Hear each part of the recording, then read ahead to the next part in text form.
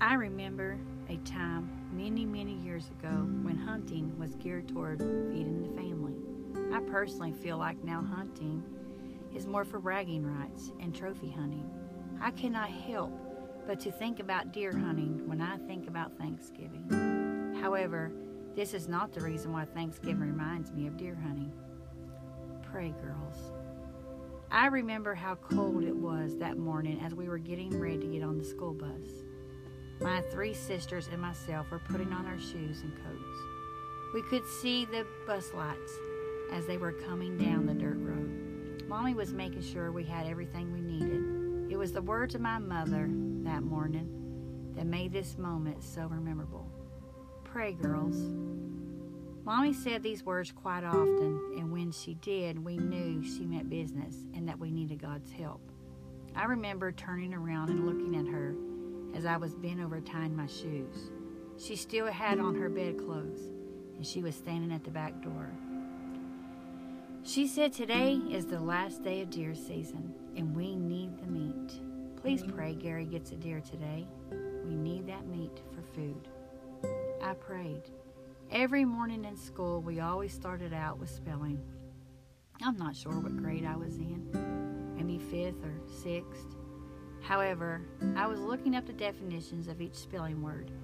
As I flipped through the dictionary, I saw some small image of a deer on a page. I looked at the deer, and it reminded me immediately of what my mother said. Pray, girls. I looked up at the clock to see if it was too late.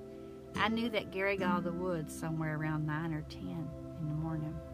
When my eyes connected with the clock, it was right around 8:30. It was at that moment I closed my eyes and I began to pray.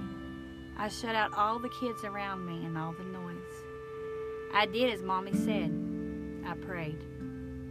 In all things whatsoever you shall ask in prayer, believing, you shall receive.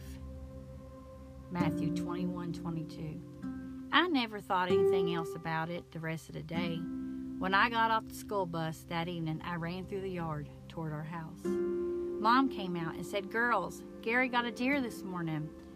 I remember stopping in my tracks. My mouth dropped in shock, and my arms went straight out. He answered. The image of the small deer in the dictionary entered my mind.